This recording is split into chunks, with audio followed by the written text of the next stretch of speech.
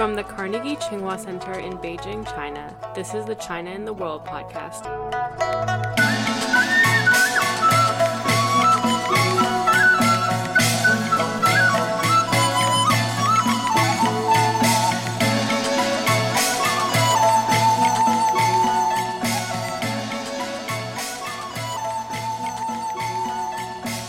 Welcome to the China in the World podcast. My name is Zhong Zhao, and I am a fellow at the Carnegie Tsinghua Center for Global Policy. Today, I'm very delighted to be joined by my colleague and more importantly, my former advisor and my mentor, Professor Li Bin.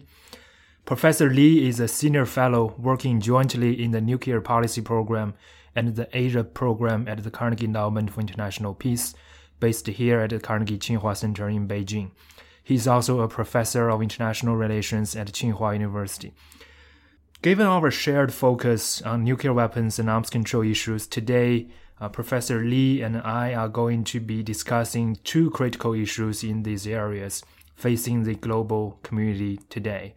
The ongoing efforts to achieve denuclearization on the Korean Peninsula, most notably the impending second Trump-Kim summit in Hanoi, are going to be our first focus in the discussion.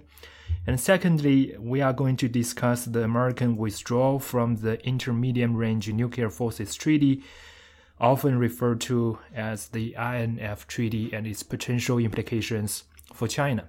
So let's jump into the first topic. Many people believe the first summit in Singapore did not generate radical progress towards denuclearization, and many people hope the second summit would be different from the first one, especially in terms of bringing about significant progress on denuclearization. Apparently, there are different concepts about denuclearization. North Korea wants to focus on what the United States can do to reduce the potential threat to North Korea, but the US wants to focus on North Korean disarmament. So for the sake of discussion, let's focus more on the North Korean nuclear disarmament. What real progress do you think can be achieved in that regard? Firstly, I understand that there are two tracks, right? You just mentioned that one track is peace building on the Korean Peninsula.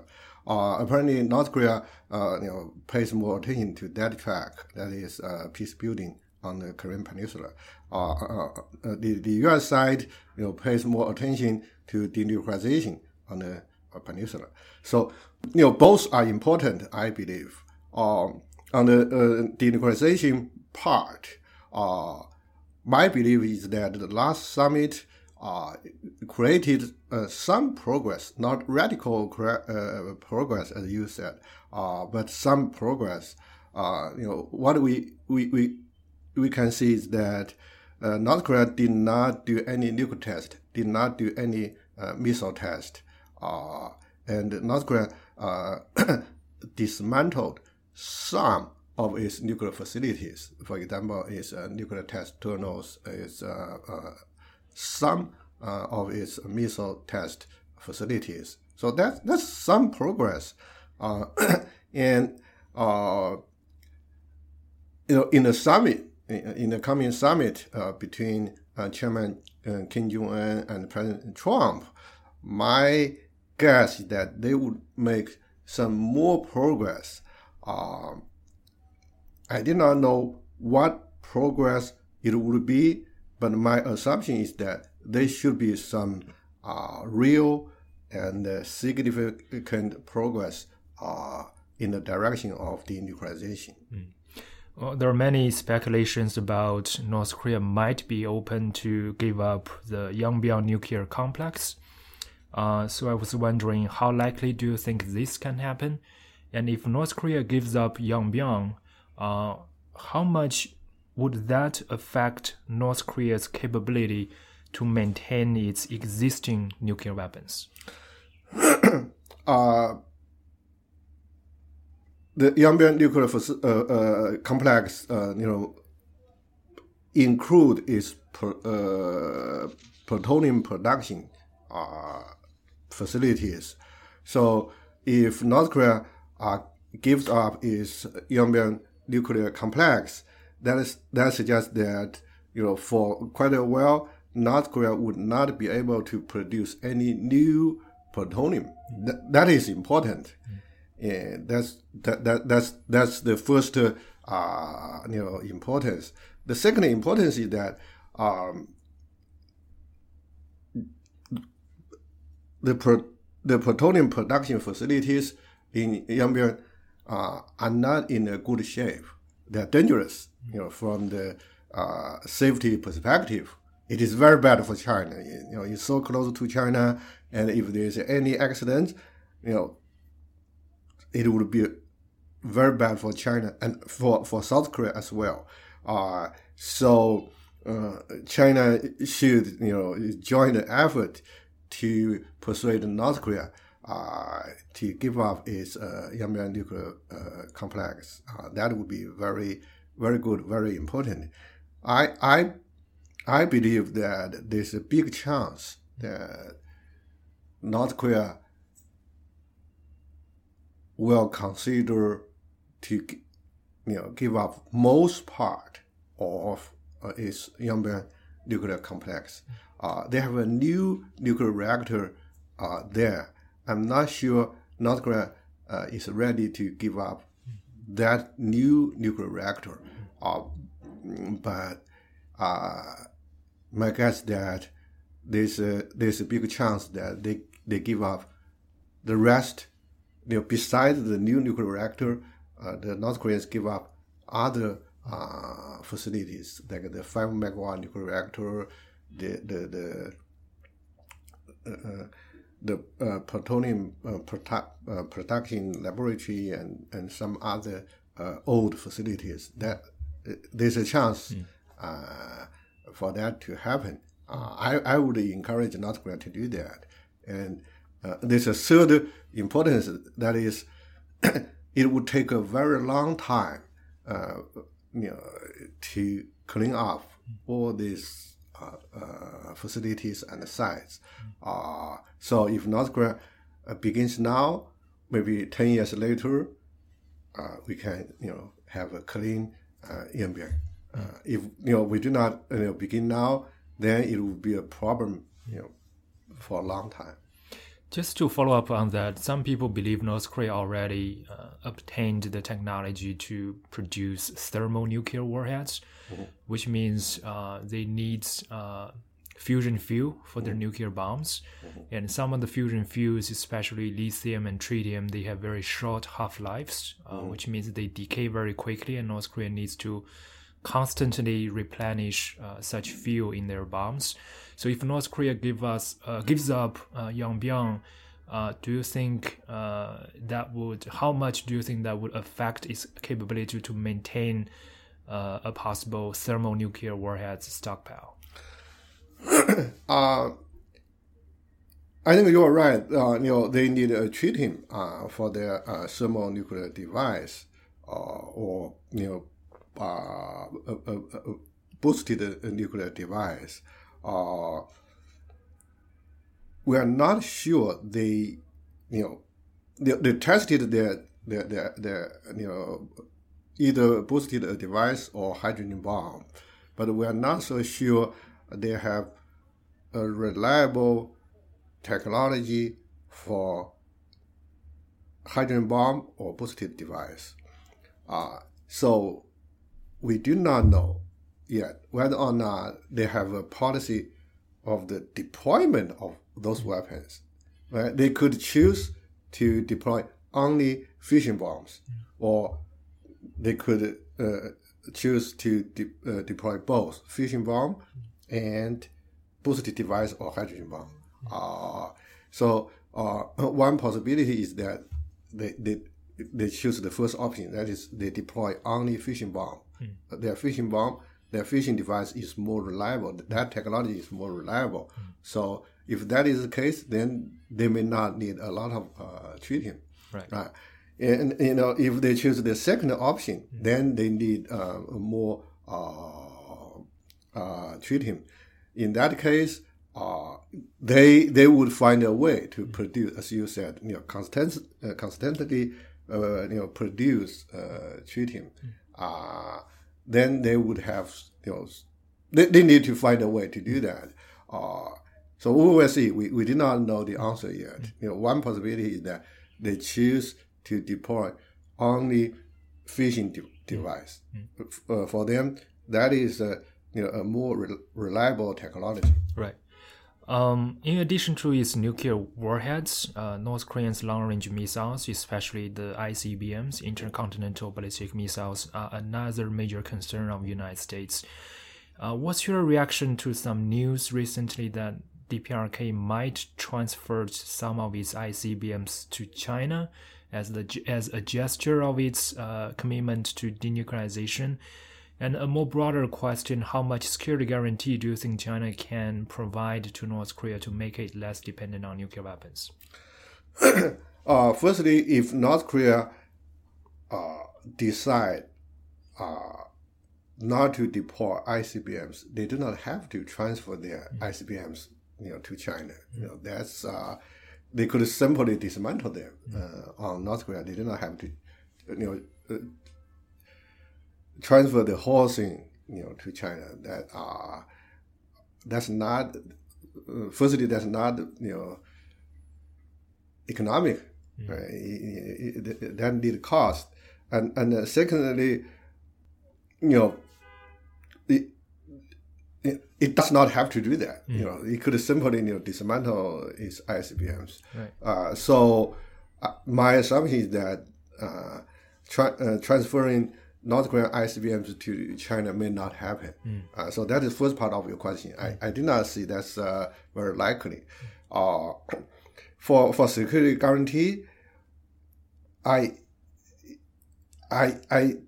did not very much believe that China would offer any additional security guarantee to North Korea. What China could do is that China oppose any military action, in this region. I think China has been doing that for quite a while. So every time, if there's a military tension there, China would oppose any, move to intensify that tension. But I do not believe that China would, make any additional security guarantee to North Korea. North Korea would have to firstly rely on its engagement with the United States, and secondly, North Korea would have to rely on the peaceful environment in this region, not specifically from China. Right. More specifically about Chinese interests in the second Trump-Kim summit, what are China's biggest fears heading into the summit, and where do you think China stands to gain the most? Or in other words, what results does China like to see or dislike to see? I believe that China would be happy to see any progress. As long as the two sides make progress on the two tracks, peace building and denuclearization. Any progress on these two tracks, China would feel very happy with them. But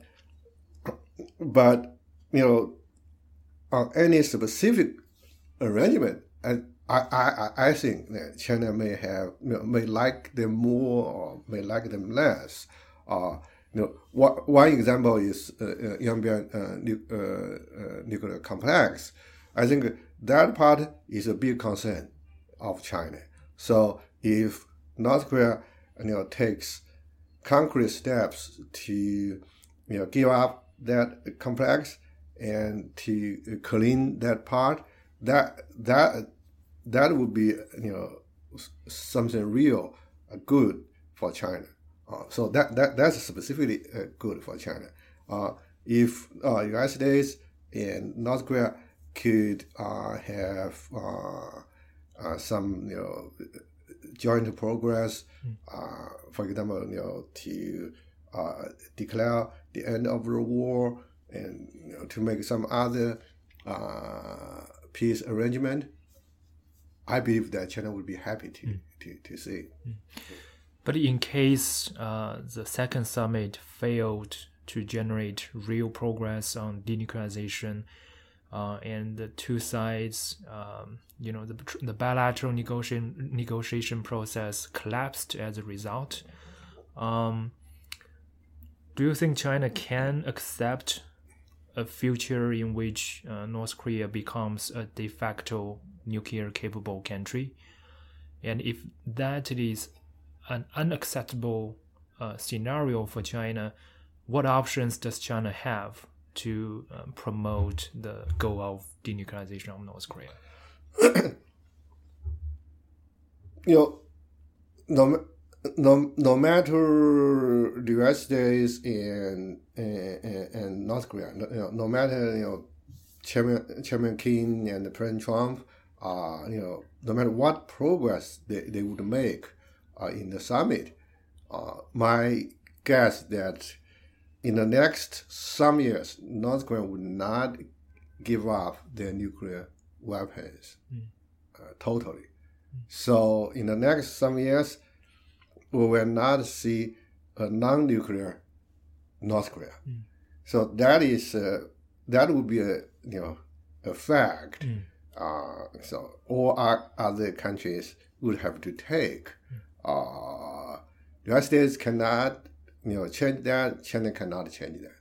So in some years, we will have to deal with a North Korea that has some nuclear weapons. As long as we can see progress, they have less and less nuclear weapon capability. So that would be a good progress for us. So on that, in that sense, I think China would have to deal with North Korea that has nuclear weapons. If the negotiations fail, between North Korea and the United States, we saw a lot of failures in the past. Then we will have to make an effort to get the negotiations back. I don't think we have many different choices. China has been, China has been part of the process. The six parties, and now the U.S. North Korea engagement. China is not part of the summit, but China is part of the effort. If China did not join the international sanctions, I don't think they would be the Kim-Trump summit. So China is not part of the summit, but China is part of the program, the effort and the process. So if the coming summit fails, I hope not. But if it does, then China would have to make new effort, to get everybody, sit down and to resume the negotiation. Right. I think it would be great if we can have continuous U.S.-China bilateral cooperation to address this issue. But if we look at the bigger picture in this region, in fact, the China-U.S. bilateral relationship is becoming more competitive. And part of this is a result of the recent American decision to withdraw from the INF Treaty, Intermediate Range Nuclear Forces Treaty. Some believe that this decision was partially driven by the China factor. And of course, no one denies that this decision will have very important implications for Chinese security, for U.S.-China relationship in the future, and for regional stability in the long run. So let's focus a little bit now on the INF Treaty. So firstly, what's your view about the American allegation of the Russian violation? Do you think Russia indeed deliberately violated this treaty? I did not have concrete evidence that Russia violated the treaty, but my guess is that they did. But the United States if they like the treaty, they do not have to withdraw from the treaty. Right? If we see the ABM treaty, if we see the nuclear test ban treaty, many other treaties, always countries accuse each other for violate the treaties. One way is that we raise the concern, and then the other side offer evidence, and then invite international inspectors. So although Russia might have done something not good for the INF treaty, but the United States did not have to withdraw from the treaty if they like the treaty. So the real reason is not Russia violated the treaty. The real reason is the Trump administration does not like the treaty. That's a very interesting perspective. And on the other side of the equation, Russia has also accused the United States for violating the treaty as well, especially the deployment of the Aegis Ashore system, which Russia believes can also launch land attack Tomahawk cruise missiles. So do you think the U.S. has complied with its INF treaty obligations? Actually, the INF treaty, has a very, the treaty has a scope, but the demarcation of the treaty is not that clear. So along the demarcation, you can always find something, that is vague. You cannot have a very clear, indicator to say this is a violation or it is not. So I believe the Russian accusation makes some sense. Again, as I just said, if Russia really worries about the violation, Russia could talk to the United States to solve the problem. In the past, we had a lot of experience that countries accuse each other for, violations of arms control agreement. But, in many cases, they successfully, clear their concerns and come back to the treaty. So the end of the treaty is not a necessary consequence of accusation of violation. Right. It is also the case that some people believe that the U.S. actually for a long time wanted to have the option of deploying its own intermediate-range land-based missiles, especially in the Asia-Pacific region, in order to counter China's intermediate-range missile forces. So even though the alleged Russian violation is the immediate trigger of the American decision to withdraw, but many people believe the real motivation for the U.S. decision to do this is actually the so-called Chinese missile capabilities. How significant do you think the China factor is in American calculation? The China factor is very, very tiny in the American calculation. They again, if they like the treaty, they will not withdraw from the treaty. The real reason the Trump administration, there are two reasons the Trump administration, withdraw from this treaty. The China factor is not important anymore. I don't think Trump, even pays any attention to the Chinese, intermediate range land-based missiles. That's not a factor. There are two reasons they withdraw from the treaty. For the Trump team, they simply hate arms control. They do not like arms control. Or more broadly, they do not like international institutions. They withdraw from climate change agreement. They withdraw from the Iran nuclear deal, JCPOA. They withdraw from INF. They simply do not like arms control. their belief is that if there's no arms control, then the United States would have better chance to win any arms race with other countries. So for them, they like arms race. They believe they can win. So they do not like arms control. So that is Trump's team. But for Trump, he has a little different philosophy. He likes uncertainties. He believes that if there's no treaty, then the United States would take advantage from the gases.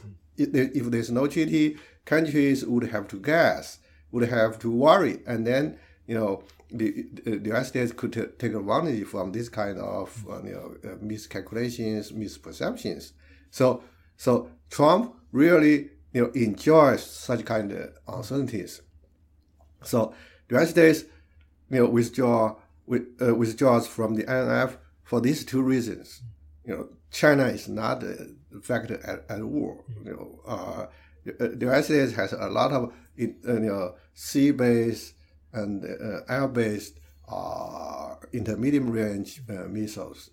Their need for land-based intermediate range missiles is very small.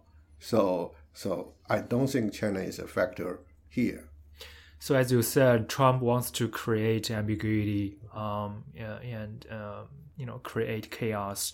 But what do you think Trump wants China to react? I mean, it's very likely within in less than 6 months the treaty would end, and the U.S. would have the option of deploying such missiles.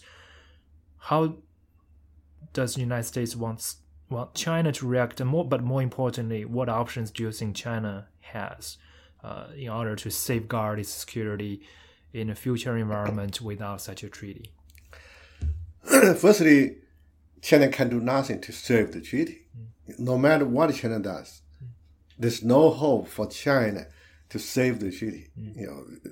Just like China, I do not believe China can save JCPOA, the Iranian deal. I do not believe that China can get the United States back to the Paris Agreement on climate change. China does not have that kind of influence. So what can China do? Before I answer that question, let me guess what it would happen. After the United States withdraws from the INF Treaty.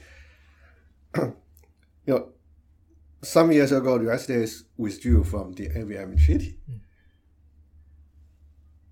That time was very different from this time. When the United States withdrew from ABM Treaty, the U.S. government knew very well what it was going to do. Right? The United States, decided to deploy ground-based missile defense systems. If they did not withdraw from the ABM Treaty, they could not deploy, ground-based national missile defense systems. But they wanted to deploy national missile defense systems. So they had to withdraw from the ABM Treaty. But this time, I do not believe that the United States had a plan before it announced to withdraw from the INF Treaty. I simply do not believe they had a plan. They even do not have a plan today. They even, they would have difficulties to find what they want to do. So in the next some years, I did not see that the United States would immediately, deploy some land-based, intermediate range missiles. That would not happen. What would happen is that Japan would say, look, China's intermediate range missiles pose a lot of threat to us. So we need your protection. Japan would encourage the United States to do things. And the United States would be happy to see that. It would be happy to see that Japan talks about China missile threat. And then that would become a problem.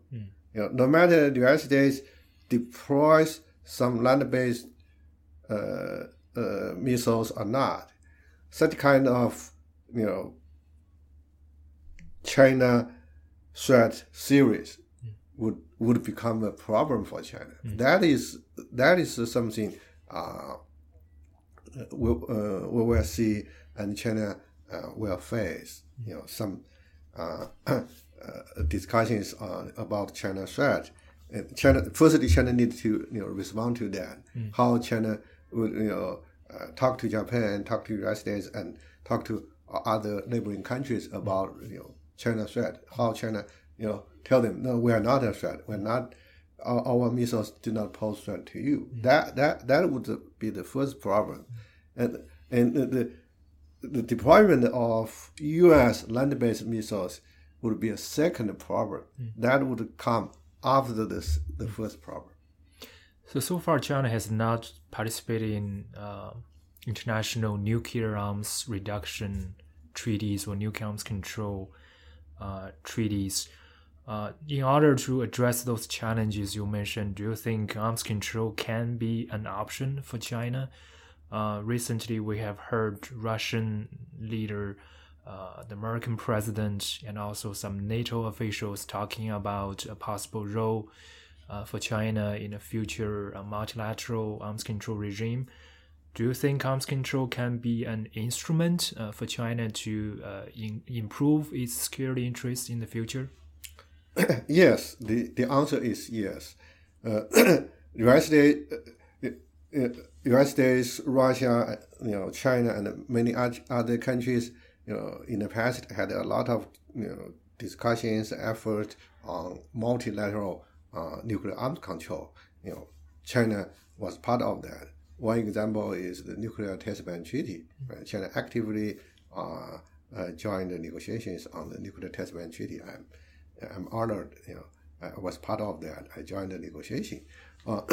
So that part of progress was very good.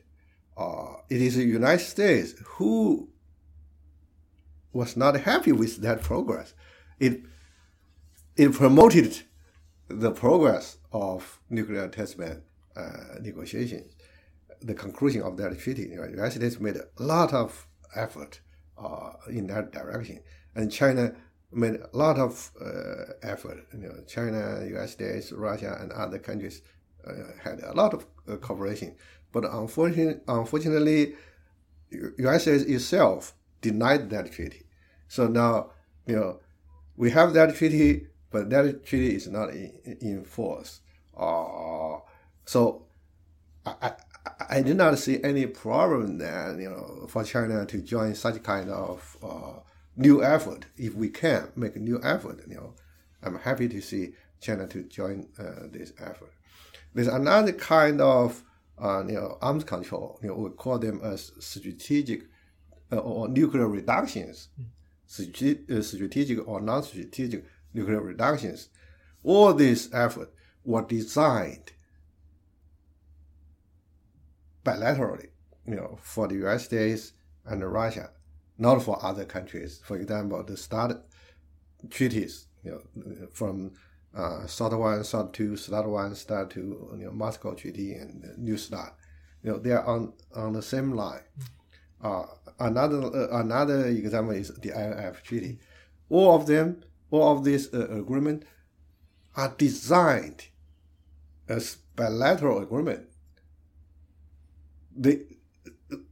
I do not believe, in their heart, they like, in the heart of the United States and Russia, they like China to be part of that.